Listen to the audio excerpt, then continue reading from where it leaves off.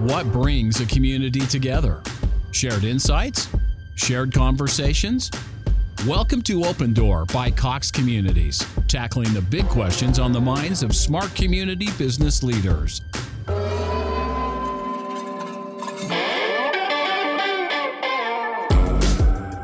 Welcome back to Open Door by Cox Communities, where we're providing information for you to consider when making decisions for your multifamily communities. Discover the latest trends and technologies that are making some multifamily business owners stand out.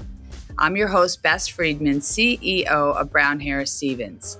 Today, we're discussing the operating and legal issues associated with smart building technology in multifamily housing.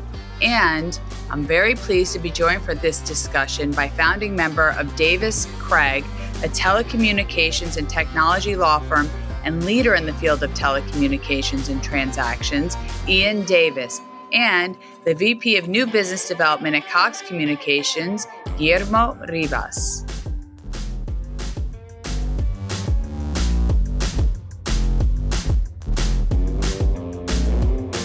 Welcome, Ian and Guillermo. I would like to begin our discussion here today by talking about why it is so important to have someone versed in smart building and telecommunications involved in contract negotiations from the very beginning. Ian, from an owner's perspective, why is this a must? There's a couple of things at play here, and it used to be that we focused on telecommunications, and increasingly we are adding smart building to the mix. And the reason why it's important from my perspective is the smart building increasingly relies upon connectivity. In order to have the smart building work properly, I have to have a solid connectivity agreement, because in the absence of that connectivity, now my smart building doesn't work. So, imagine a scenario where not only my smart building doesn't work, but now my telecommunications doesn't work, and you're in for a horror story. Really, from my perspective, we got a crew of people around here that do this on a daily basis. And to me, they intertwine intimately. And if you don't have someone that understands technology contracts, but not telecommunications, you have a potential issue.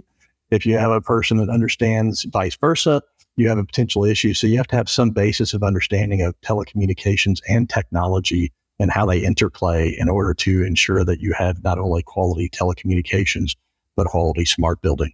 Got it. And Guillermo, approaching this from a provider perspective, why is this something that you think is critical? From our perspective, what we found is that when an owner focuses only on representation from a real estate standpoint, there's a lot more nuances when we're talking about smart technology and telecom laws, everything from FCC laws all the way down to local, state, and city ordinances that may apply.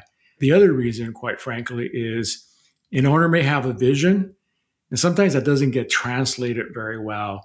And what they want and what their vision is may get missed in an agreement by both the provider and the owner's team. So having someone engaged that really knows what the owner's vision is for that property will help that owner ensure that any provider that's going to be providing services meets their expectations. So Ian, when you evaluate a contract, what are the top considerations you look out for? Boy, there's a lot of them. I will tell you that for purposes of today's discussion relative to telecommunications and smart building, on smart building contracts, I really look at 5 key things. You got insurance, you got indemnity, you have data ownership and control, data security, and privacy. And if people would just look at those 5 things, it would be tremendous. If they would go one step further and either engage a trusted internal or external advisor and their risk management people from day one, it would be shocking how much better these deals would flow, because what happens is they're often at the 11th hour before they're brought to us. And when you look at the insurance and indemnity and these sorts of things that are often missing, then things come flying off the rails. The tie-in with telecommunications is very interesting, because there are a litany of things that I've counseled clients both privately and, at conferences in the past.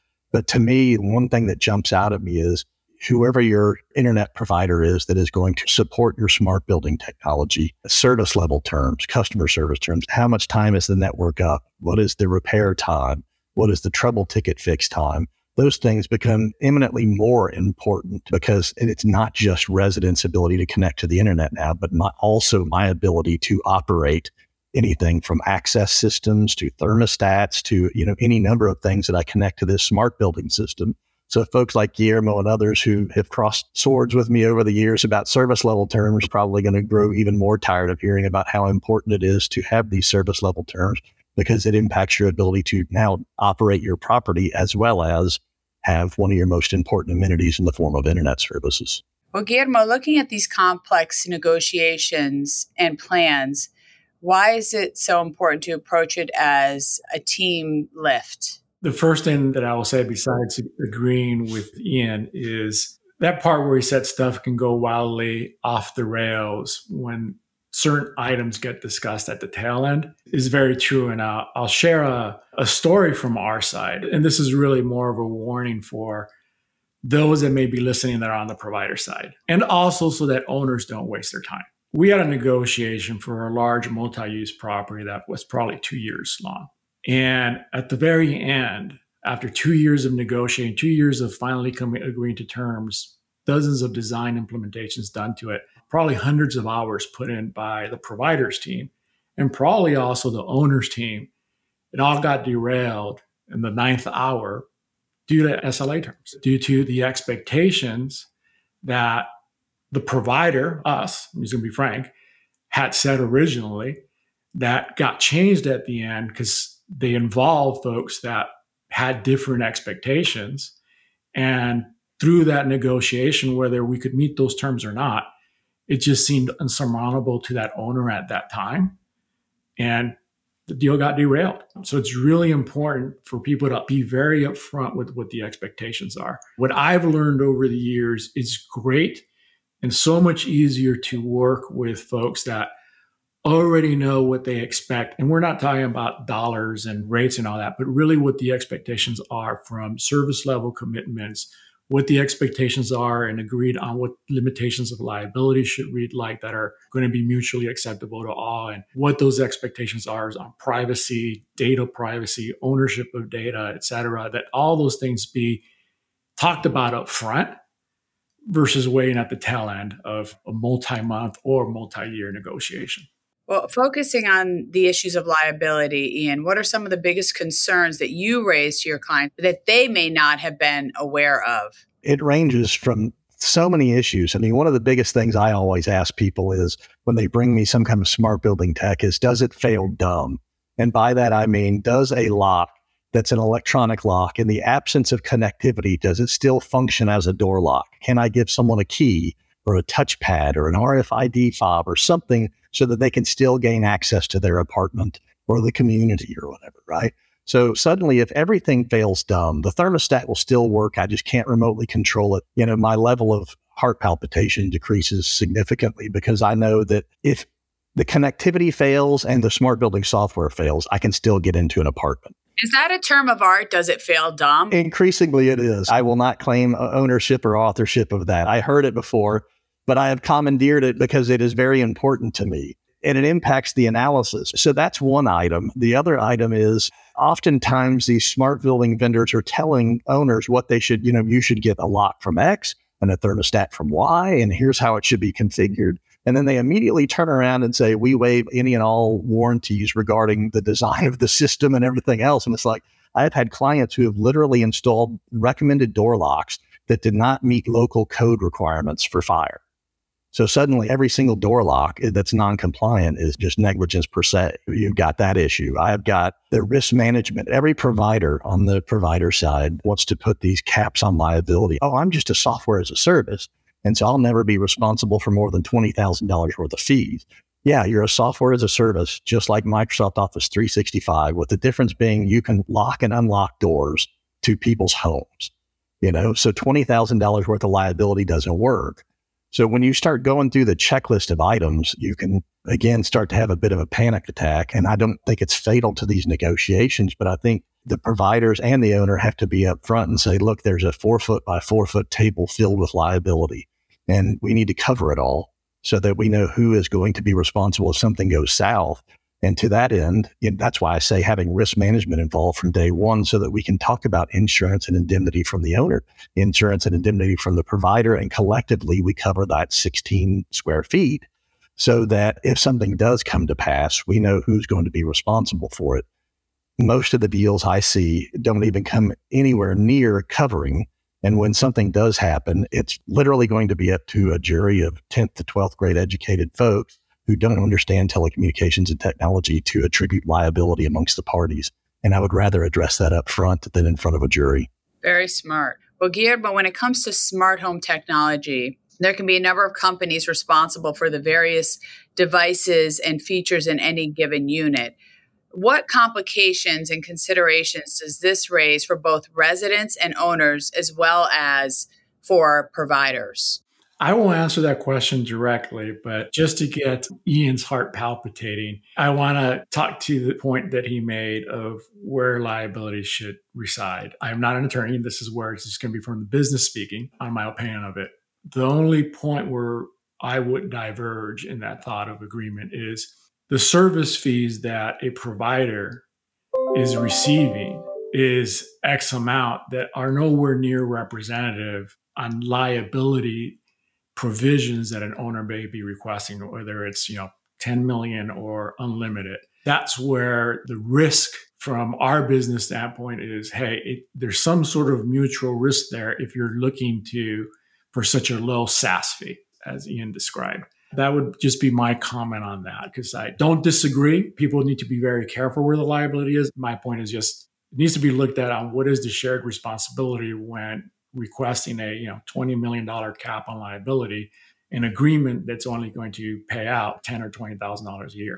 And I don't necessarily disagree with that. Where I'm coming from is it's one thing if someone kicks in a door. It's one thing if someone hacks a door lock. It's something altogether different if you push new software and that implementation comes out of the sandbox and shows all the locks are locked, but they're not. And 100 doors are opened all because of your software.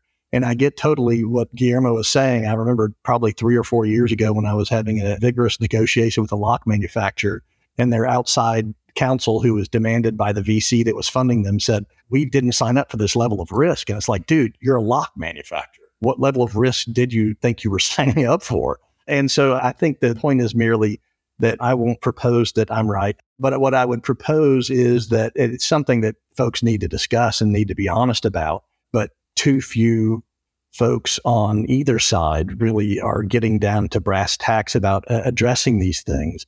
I mean, I've talked to a large insurance underwriter recently who said, let me get this right. No one broke into the apartment. No one hacked it. No one kicked the door open. It was software, which the owner doesn't control. And you think I'm going to cover the $4.98 million worth of liability that was created by a third party. All you bought with your premiums is a lawsuit. And so that's what I'm trying to get ahead of is we need to have clear discussions about how we're going to cover that 16 square feet that I described before. I didn't say that Guillermo needed to cover 90% of it and I was covering 10, but we need to have the discussion to see how it's going to be covered because it will come to play at some point. Well, Ian, I know that you are very concerned with privacy issues that smart home technology is raising.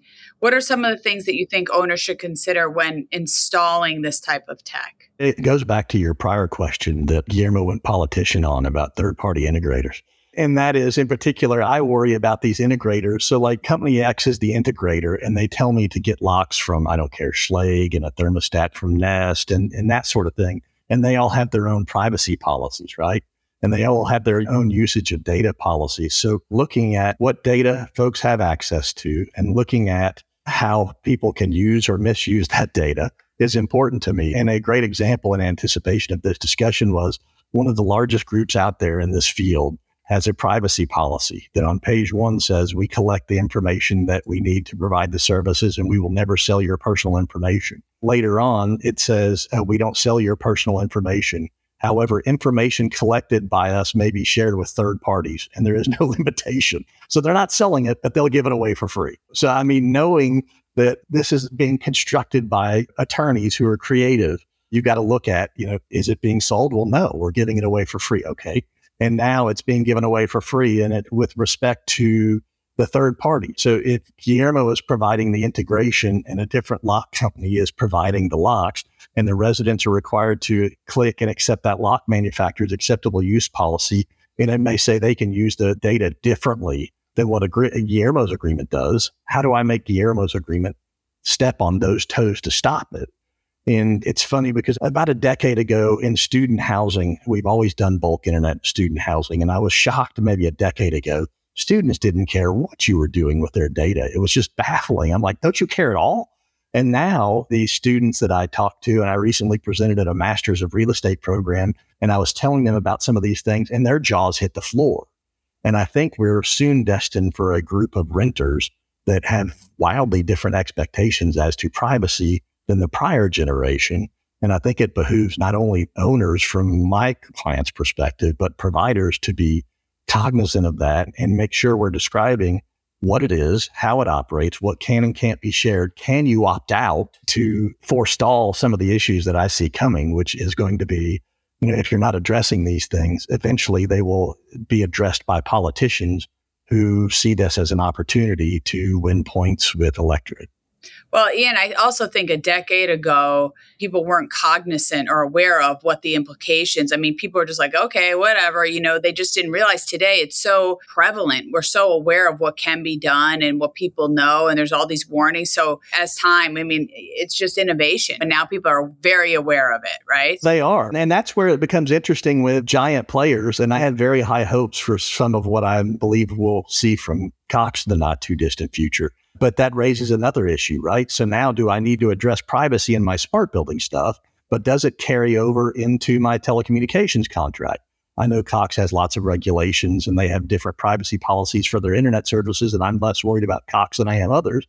But some of the smart building folks are creeping over into the telecommunications side, and their existing privacy policies literally talk about how they can use your data and sell it for marketing purposes. And suddenly you're in this wildscape of, can that company now sell my residents' browsing data? Because I can promise you somebody's getting sued the second that people's browsing habits make it into the wild. It's crazy. It really is when you think about it. Well, while all this new tech can be great, when you look at it on the surface, there are some intriguing real world implications just below that are challenging. And Ian, I was wondering if you could take a moment to perhaps talk a little bit about the false sense of security that these types of technology can create. Well, you touched on some of them for residents and the implications that this has for owners. To me, a lot of it comes back to what disclosures are you giving to residents so that they know what these systems look like. I've had a number of security camera, quote unquote, deals pass my desk.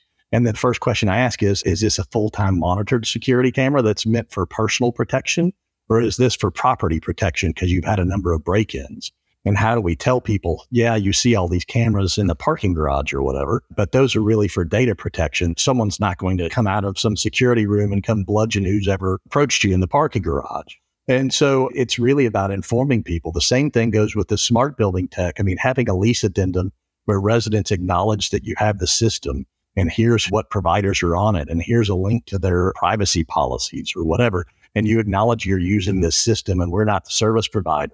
I have found that if you just disclose to people and they can do their own research if they care to do so, you have won 80% of the battle. But that's where so much of this becomes problematic. I have a law degree and I practiced for 25 years doing telecommunications and technology contracts. And I look at these privacy policies and a lot of these data policies and my head explodes. Like I described the one earlier where we had these seemingly conflicting policies. And when you go on to the Apple App Store, it tells you what data they capture and they've placed none. Right. So on the one hand, the app that residents are going to be required to click and use to do this says they gather no data. The privacy policy on the website says they do gather data, but they don't sell it. But further down, it says they share it for free with third parties. Again, it's not to pick on providers. It's, we got to have all of our ducks in a row because I don't care if Cox gives me extensive insurance and indemnity requirements. The fact is that my large client is going to be named in this lawsuit and Cox is going to be indemnifying me. So it behooves not just us, but the service providers and the third-party integrations that are pulled into the system to make sure that we're all reading from the same in chapter and verse, because if we get called to the table, it's not going to be pleasant. I would say just the obvious, because since we're calling out providers, I think there's also owners that have responsibility, right? And the big watch outs, I know that some of Ian's favorite stories are probably around the owner that decided to put up his own Ring cameras, Ring doorbells right on their own. and they're saying they're not capturing data. Good luck with that. So owners need to be very careful on what they're doing with smart tech. In the old days, there used to be very careful what you're doing around data. Don't go taking a modem and plug it in and distribute data out there, because who's responsible for CALEA and who's responsible for legal enforcement, et cetera. Same thing with music rights. You're not going to take a radio, plug in the speakers and transmit it throughout your property. You've got to make sure you've got the right licensing for music, et cetera. Now that's translated into smart tech. What are you putting on your property? I knew of an owner that decided to put in Alexa devices in their units. And it's like, wow. Do you realize when they engaged us, I was like, do you realize what you're doing by putting in that Alexa?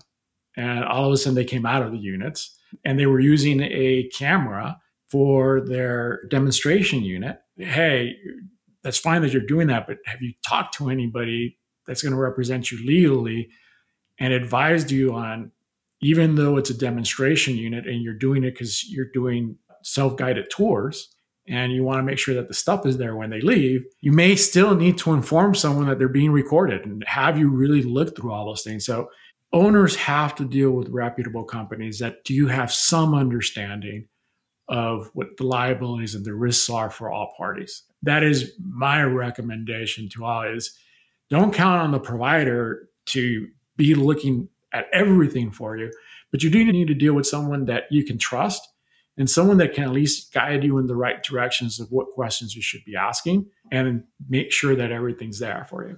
I don't disagree with anything he said. One of the problems is because so many owners are not versed in technology. There's not a lot of owners that have an inside technologist that knows whether or not these things are right. And so it behooves both parties to consider this. But what I keep running into is, we provider the expert in this area, and here's what you should do. Well, I mean, the reality is I believe, and this goes back to my compliance with laws discussion, is I believe there are 9 or more states that have their own individualized privacy laws. There are 13 or more states that have specific technology/smart building laws, right? And so you have this patchwork. And so the owner is just blindly relying on these service providers. This system is going to work. And so anyways, it all comes down to communications. And it's funny because Guillermo and I are on opposite sides of the table and have been for 20 plus years. But it comes down to communications and determining what makes the most sense for both parties and disclosing it. But if someone tells me to paper a contract and these are the locks we're putting in, I, as the attorney, am not going out and seeing in Nevada what is the law about, fire ratings on door locks. Who's going to be responsible for that? And if it's in the contract that it's the owner's responsibility, then put it in all bold and caps and highlight in red or something, so that they know they need to be looking for it. Yeah, don't hide it. It's not really fair. Like, don't misrepresent, don't hide it, so at least people can protect themselves. It's such a good point, Ian, really. Yeah, my mentor used to regale me with West Texas-isms, and he used to say that, no, you get angry about this stuff, but don't impute evil to incompetence. What you're getting mad about is that you think they're trying to skullduggery on our clients. And the reality is they just hadn't thought through these things. And we saw this when some of the early fiber to the prim stuff came out. And they're like, we're just going to punch through this wall. And it's like, that's a fire rated wall. You're not just going to quote unquote punch through it. So I think we as an industry need to be sharing thoughts on these things and how to address them. Very well said, Ian. Thank you. Guillermo, as a provider, how does Cox approach the unique security and privacy challenges that smart home technology has created? As Ian alluded earlier, we've been on the opposite side of the table, but we at Cox do agree on one huge term, which is none of us want to be old terminology on the front page of a newspaper or on some streaming website about some hack that happened or some smart technology that went haywire and 1,000 doors are open and all of a sudden stuff is missing. So we take at Cox security very, very seriously, especially being an ISP provider. We provide services to schools, hospitals, government facilities, all those things. So we don't just proof our network for a residential apartment building. Our network is proof for all sorts of security and government things that we do as well. So our standards are very high on what we're doing from a security standpoint with data on the ISP side. We firmly believe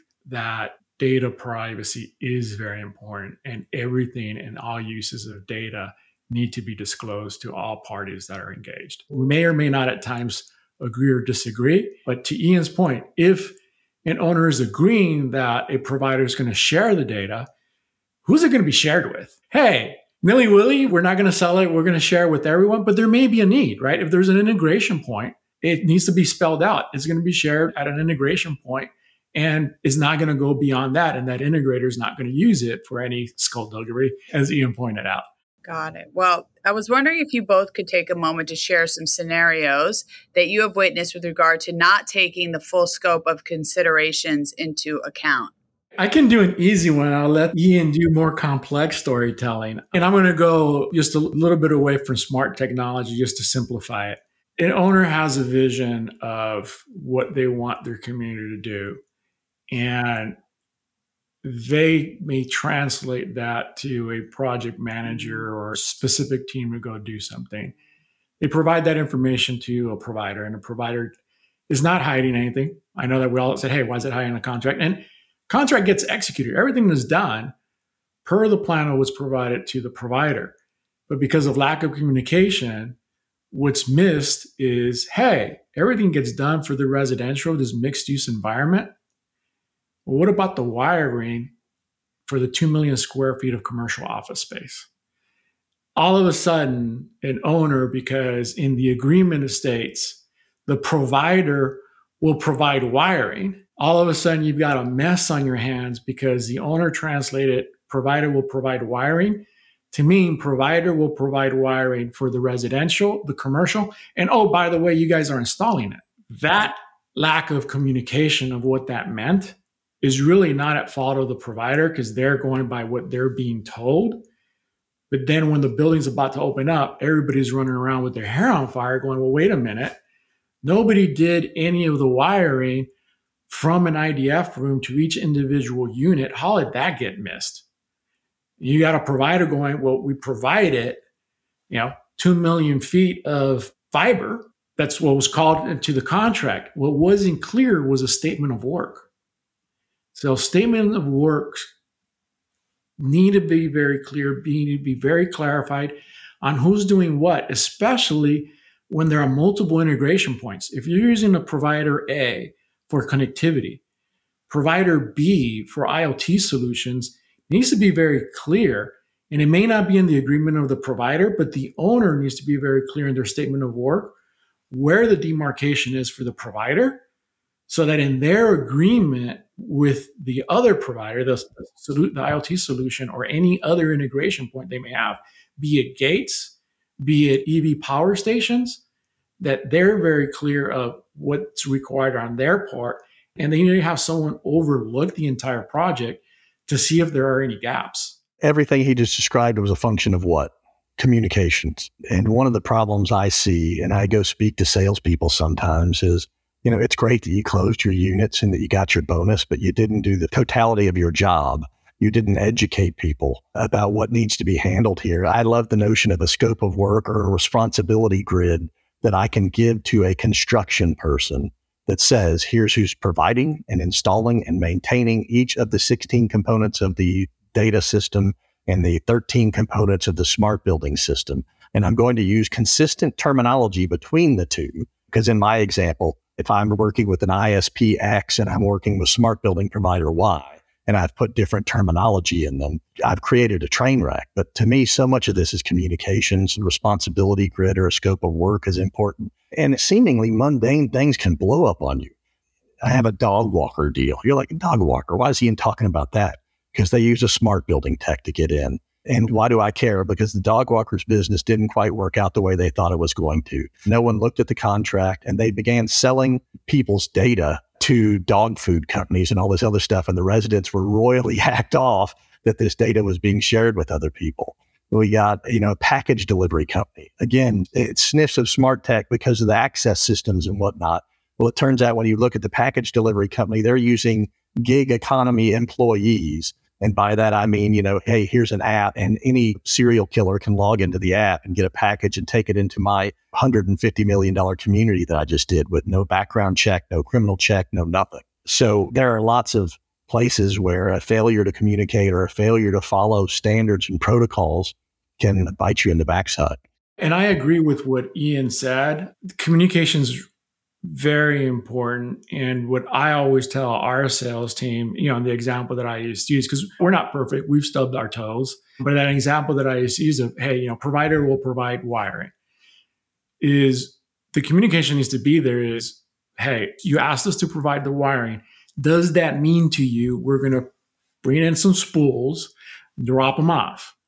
Or does that mean provider will install the wiring all the way to the unit because our pricing is going to be different? And that needs to be understood. Sometimes both the person negotiating on the owner's behalf and sometimes the salesperson, they're on a race to the bottom dollar in less expensive, and the discussion is not had around the nuances of what the bottom dollar really means versus a higher number. So it's really, I wouldn't say the adage of buyer beware, is really sales rep beware, and really understand, make sure that the person you're speaking with, that's the owner's representative, fully understands the solution that you're providing, fully understands that what you are providing, up to what point it is, where the demarcation's at, and what that solution is doing, so that the owner can identify any potential gaps in that, or does it really meet their vision for what they want? I'm going to jump in just for 1 second, Bess, because he nailed one topic that is near and dear to my heart right now. And that goes back to my first comment about having someone that has an understanding of both the telecommunications and the technology/smart building side. And a number of deals get brought to me as standalone telecommunications agreements. And as soon as you ask the owner what they intend to do or what they have in place for smart building technology, you realize that the telecommunications solution isn't going to work. And by that, I mean, a great example is a lot of the smart building vendors that have hubs and units initially told the world, we don't need any connectivity because we have a cellular hub inside of them. Lo and behold, they don't work. Now, in order for it to work, I need an always-on network, and consultant X or internal person Y has brought a bulk cable modem deal, and the cable modem company shuts off the service every time a resident moves out, and they don't have a system yet for it to turn back on. So suddenly I lose connectivity to that unit, and I can't change the thermostat. I can't change the light. I can't easily do touchless touring and leasing and those sorts of things. So Guillermo brought up a point that I hadn't even put in my notes, other than just to say, have someone that knows about both of them. Your telecommunications people can't look solely at telecommunications, and you have to advise them about what your business plans are when it comes to smart tech, and vice versa. Smart tech people can't just rely on the fact that always on connectivity is going to be there because they have a background in a commercial space. And I suspect that circles all the way back to where Guillermo started, and he was talking about a master plan community with SLA terms. And you have a commercial outsourcing person who's used to getting data circuits with 5.9 availability, right? 99.999% available. And that is at a single fiber drop-off point. And that same level of demand or expectation isn't necessarily reasonable to the 14,000 homes that are going to be built in this community. So having people that have experience in this very finite area is of paramount importance. Well, we're going to wrap things up, gentlemen, but I just wanted to give each of you a moment to leave the audience with a bit of parting advice. So what would you say is the most important thing you want to leave the audience with, a takeaway from this conversation that we've had today? And I'll start off with you, Guillermo. I would say, as we stated at the top of this, an owner actually taking the time and investing in knowledgeable representation to ensure that their vision is being met by providers is one of the most important things that they can do. From a provider side, I would say that actually helps us. Because of what I said before, there are lots of nuances between plain real estate law, and then when you get onto smart technology and telecommunications, there are nuances that can derail lots of things.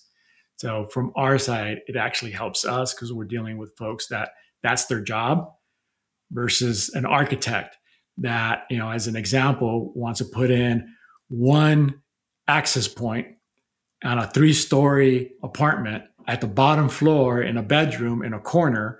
And that's just not going to work, but that's what the architect wanted to design for, when actually they may need to be designing for 2 access points. So they really should have engaged someone versed in telecom or Wi-Fi to make sure that the heat map's going to work for what they're designing. And Ian? I will mirror Guillermo and what I said early on. And a trusted, experienced advisor. Involve your risk management people early on smart building stuff. And in my dream scenario, we ultimately get to a point where clients have policies and procedures, right? If I have a telecommunications policy and I have a smart building policy, and it sets forth how things will be done, violation of that policy is tantamount to violating any other policy of your company, including HR policies and others. It's interesting, the level of compliance goes up markedly. People stop value engineering things out. They stop making guesses in the field. So my dream scenario is we get to the point that a learned person internally or externally works up a set of policies. And, I joke about every deal looks like In-N-Out Burger. There's franchisees, but they're not going to be, market changes between them. And then you eliminate some of the guessing points from the development or retrofit perspective. And then you also have policies that apply to the leasing and operations, where the lease needs to include these disclaimers or, addendums or whatever. Then this becomes far less scary, both from an operational and a liability perspective. And more importantly, in terms of keeping heads in beds and maximizing rents, which also helps Guillermo maximize his profitability by having clients who have been informed and aren't just making this stuff as they go along and calling Guillermo's, trouble center 24/7. Well, I think you guys have really shared a lot of useful information. I just want to say thank you to each of you, and thank you for taking the time and giving us all this good intel. So have a good rest of the day. See you guys soon. Thanks. You.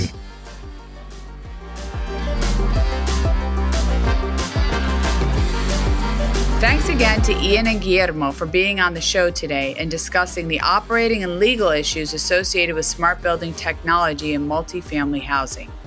You can learn more about the amazing work that Davis Craig is doing on their website, mdulaw.com. And if you enjoyed the show, please remember to rate and leave a review. Thanks again for listening. I'm Bess Friedman. This has been Open Door, brought to you by Cox Communities.